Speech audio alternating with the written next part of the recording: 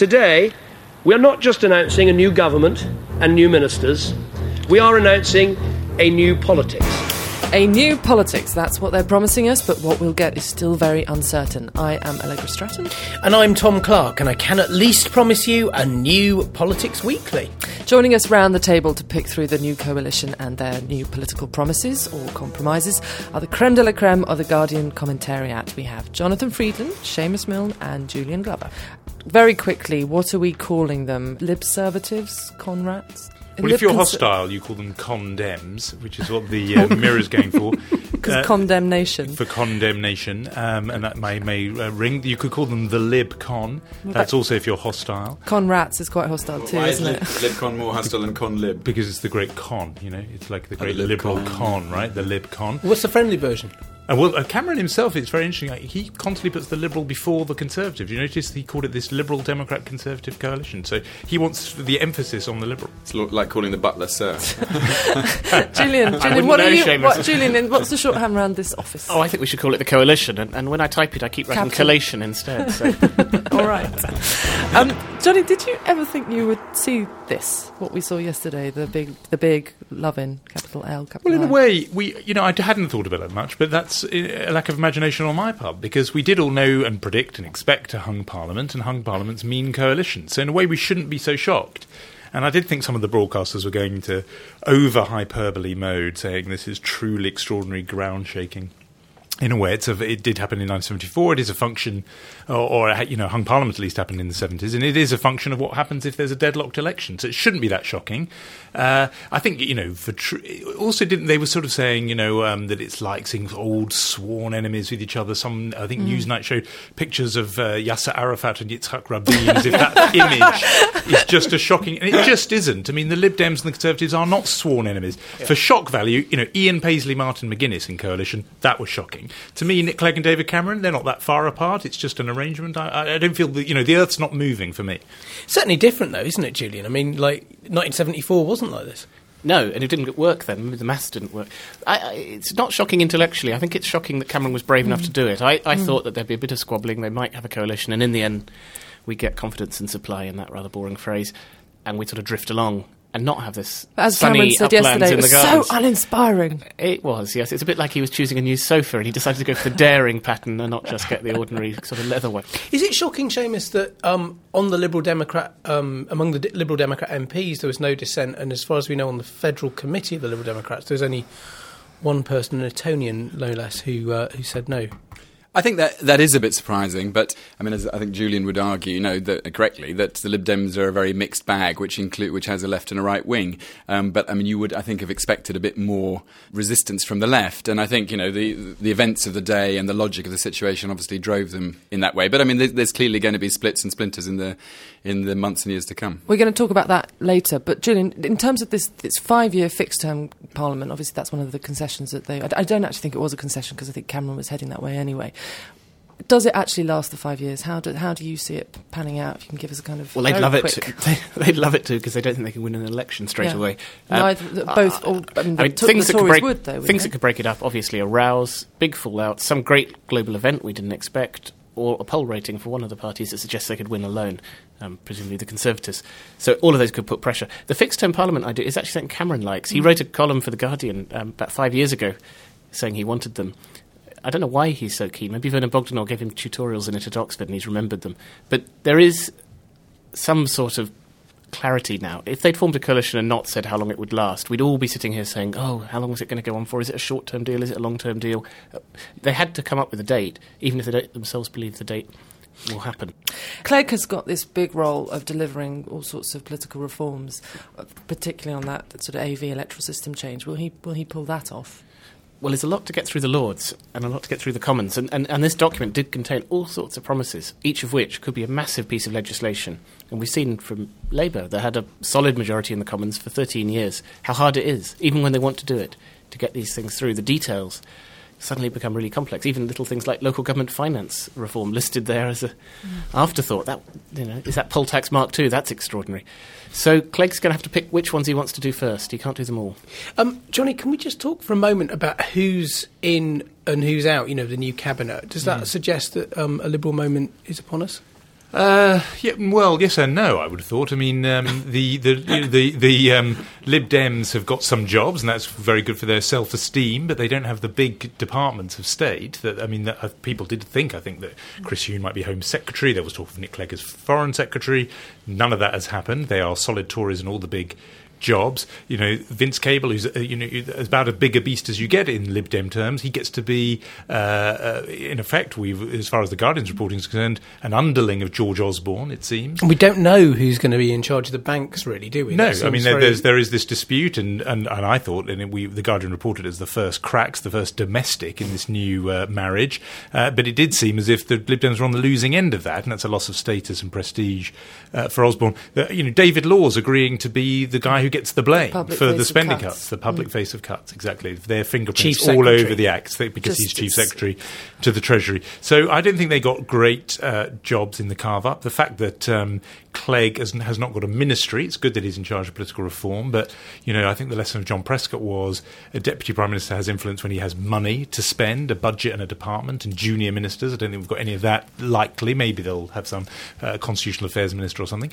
under him. So no, I don't think they've done brilliantly well on the posts, and you can see a lot of very clever footwork for the Tories in that. I mean, having Ian Duncan Smith there in work and pensions, that will be a bone to the right, to the Tory right, who want to feel represented there.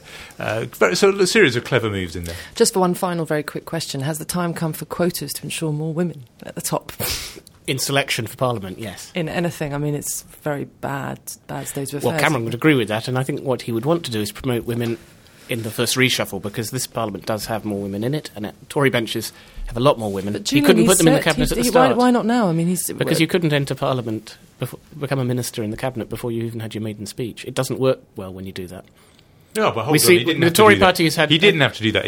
This is also a question not just to address to Cameron, it's to Nick Clegg, who has almost no women and zero ethnic minority representation. And who's done less about it than the Tory party. Doesn't seem worried by it. It's true. At least Cameron has the grace to be worried by it. Clegg hasn't done anything on it. And you do think, I mean, Kath Viner wrote a piece in our paper saying, if you're going to have a who-he, Danny Alexander, who no one's heard of, why not a who-she? And Sarah Tether, I'm sure more people have heard of. But she's not Scottish. He could have found another job to suggest her for. OK, for more on the details of the nuts and bolts of who's got what job and how this government is going to work, head to guardian.co.uk/politics. Well, let's go back to this idea of liberalism, which is supposed to be the animating one for the new government, but is there anything to it? Well, you can define liberal in any direction you want. As we're fast finding out. As we find in The Guardian. So for some people, it's certainly not the liberal moment, it's the horrific non-liberal moment. I think it is a kind of liberalism, and I think there is a sort of liberal conservatism, which in elements Cameron also represents. So this is not just liberalism being bolted onto conservatism. I think there is an element of shared ideology here. It's not the kind of liberalism that most Labour people would see as liberal, a state that's very active in trying to promote equality and trying to intervene and redistribute money, and that is a different kind of liberalism. And this government isn't going to have that as its priority. It will have the individual, maybe the community, but the individual as its prime element of society. That's a really different philosophical position to Labour, and I think it is a liberal position. It doesn't always make it a nice world, but I think it could be a different world. For me, it might be a better world. Seumas, do you have any regrets that The Guardian endorsed the Lib Dems at the election?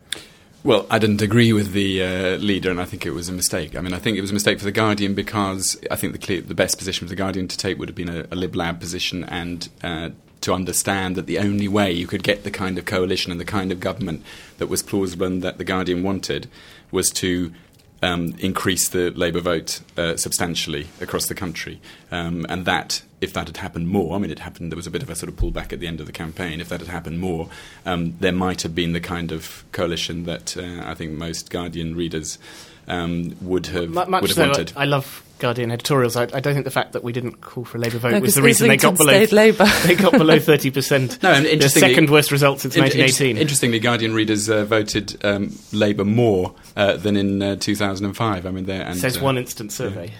But Jonathan, Clegg had to deal with the cards that the electorate dealt him, not that the Guardian dealt him. And aren't we seeing in things like this increase in capital gains tax, in the fact that there's nothing in this draft programme about abolishing the Human Rights Act, and in the fact that the Tories' inheritance tax giveaway has gone? Aren't we seeing all kinds of things where liberal values are kind of making an imprint on what would otherwise have been a more rabidly conservative government. I think that's definitely right. I mean, he is there as a restraining and taming influence, and that there is a view that's exactly what David Cameron wanted. David Cameron was worried about being dragged rightward by the right of his own party, and that actually in some ways, and I've spoken to a few in his sort of close circle, who admit they were pretty chuffed by the election result and by and certainly by this outcome of the coalition. This was new Clause 4 moment you were talking about. I've suggested that because what he's done here is he's challenged the sort of party faithful among the Tories by going with the Liberals. That's a shock equivalent to the rewriting of Clause 4 for the Labour faithful. But a lot more and substantial. Big move, and one that asks the electorate, look at us differently, we're now centrists. And it is more substantial because it's about a government. It's not about one line in a party document.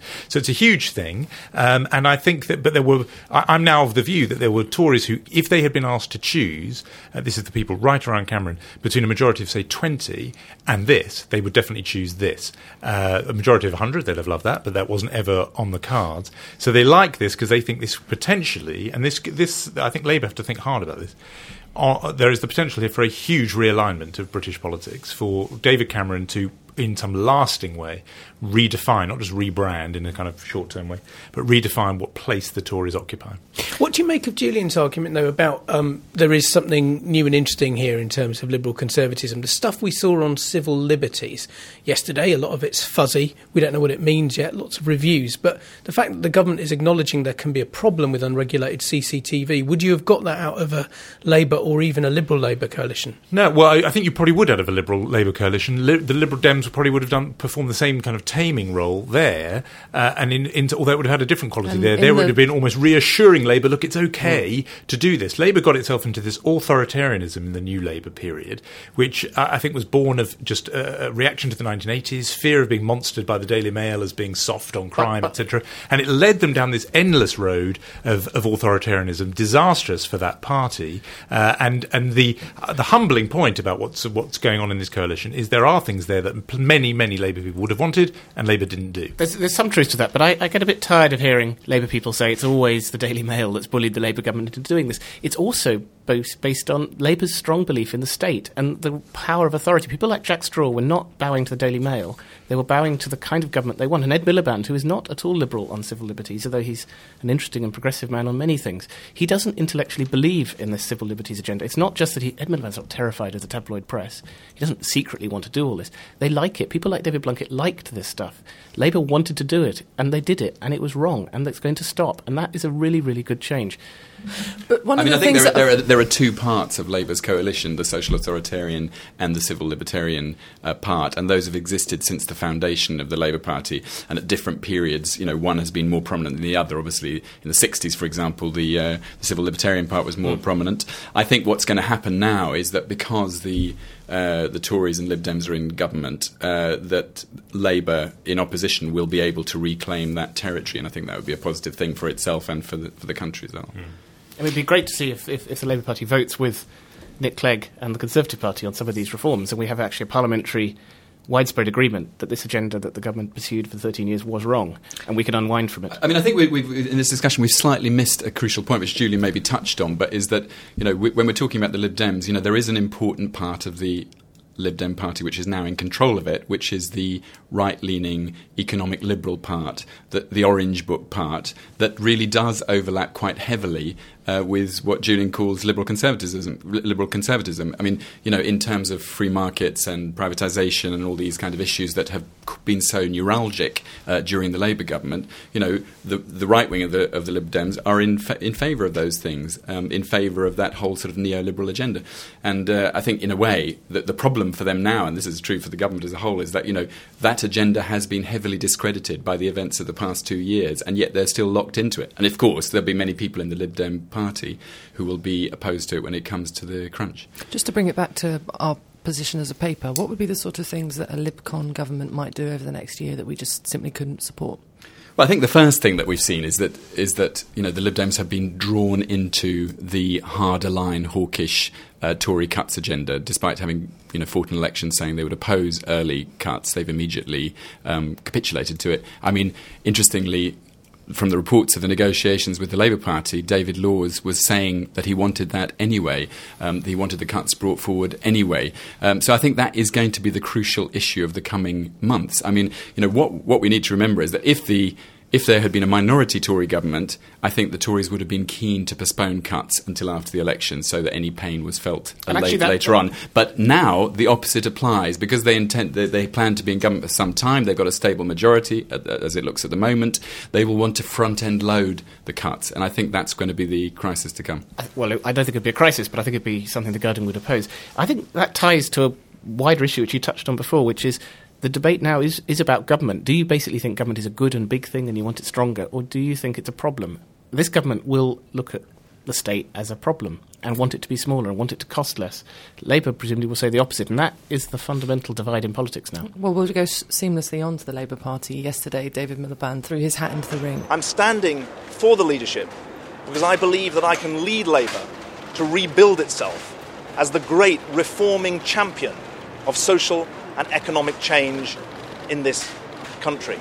It's a race with only one runner so far, but he says he'd welcome other competition. The one thing we do know is that it's likely to be a contest for the next generation because the two senior Labour contenders, or would-be contenders, Alan Johnson and Harriet Harman, have categorically ruled themselves out of contention. Who's your money on, Seumas? Well, obviously David Miliband comes into this campaign as the favourite. I mean, he's backed by most of the media, the establishment, the old Blairite machine. They've been planning his campaign for a long time. They tried to put him into power when Labour was in office, and they're up and running first. And so that's why the bookies, I would say, are backing him as the most likely outcome. But I think that he's going to be hobbled when the campaign really gets going by the fact that he has failed to move off the Blairite agenda that he was schooled in government. I mean, he, in his launch of his campaign yesterday, he uses all the Blairite terminology about aspiration and deep renewal. He is very marked by the fact that he voted for the war in Iraq. He took a very hawkish position as Foreign Secretary, even during the Bush administration period, and he's very keen on what he would call public service reform, but most Labour supporters experience as privatisation. So I think there's a wide space to be occupied by the other candidates if they seize the hour and are able to come up with an attractive package for a new constituency for a winning coalition, but for Labour. But that remains to be seen. Very long way of not telling us who you'd back. Well, I think it depends on what their platforms are. I mean, at the moment it looks like Ed Balls and Ed Miliband will run, although they haven't yet formally launched their campaigns. From what I understand, John Cruddas is toying with the idea but probably won't in the end run. Andy Burnham's another option. A whole lot of other people have ruled themselves out. So I think at the moment it's looking like the two Eds are going to be battling for the main challenger role. I think Cruddas will run. Johnny? Well, I think the question of candidates, etc., is the second question. The first question has got to be, what are they looking for? Before you talk about the candidates for the job, you need to know what the job is. And Labour needs to make it. This is one sort of the two levels of this. The first one is, are they looking really for a leader of the opposition because they don't believe they're going to get in anytime soon, and therefore they need someone who can land punches on the new coalition, or are they looking for somebody who is ready to be Prime Minister imminently, perhaps, in an election that could be called very soon? If Labour decides the latter, then David Miliband would indeed be front-runner because he's had senior government experience, etc., and he looks like a plausible immediate Prime Minister. If, on the other hand, they think we're in a long haul here and we need to do the job of opposing, then somebody else, more pugilistic perhaps, may be in pole position. And you think about 1997, the Tories went for William Hague, and I think probably now many of them would say they should have realised they were looking for a leader of the opposition, and Ken Clarke might have landed more punches on the Blair government at that stage. So they need to decide that. But the deeper point is they have to really, before they get into thinking of candidates, they really have to decide why they lost the election. They have to think deeply about what the new Labour years and period were really all about. And so I would hope that Labour slows this process down and uses all the time it has. September is the deadline, but really use it to think properly. This landscape is now completely different. And if they choose a leader that could have won the last election, they will fail. They need to think about how they respond to this completely new and altered landscape. Where do you think that territory is? Well, so this new territory is that you have, there's two thoughts on this. Either it could be very hopeful for Labour because they are now the sole progressive party. They've got the monopoly on that franchise. This is the Alistair Campbell position. And therefore, that's one view. The other is that, my word, we could be shut out, Labour could say to themselves, pushed to the margins because the centre ground is now dominated by this coalition. So they just have to work out what the answer to that question is and then see who plays it better. What was interesting yesterday in Miliband's launch or non-launch, he promises this, in his typical saying a bit too much way, he promises he'll do his proper launch later. But he said that he thought Labour was now the sole progressive party, the Campbell line you're talking about, and could now kind of build a winning, be the sole voice for progressives in Britain or whatever. Isn't there a sense that they've got this big coalition thing in the middle of British politics? They need to deal with that and recognise that there might be disparate voices, there might be Greens, all that whole compass agenda that we've talked about on this programme before, of there might be many small tents rather than one big one.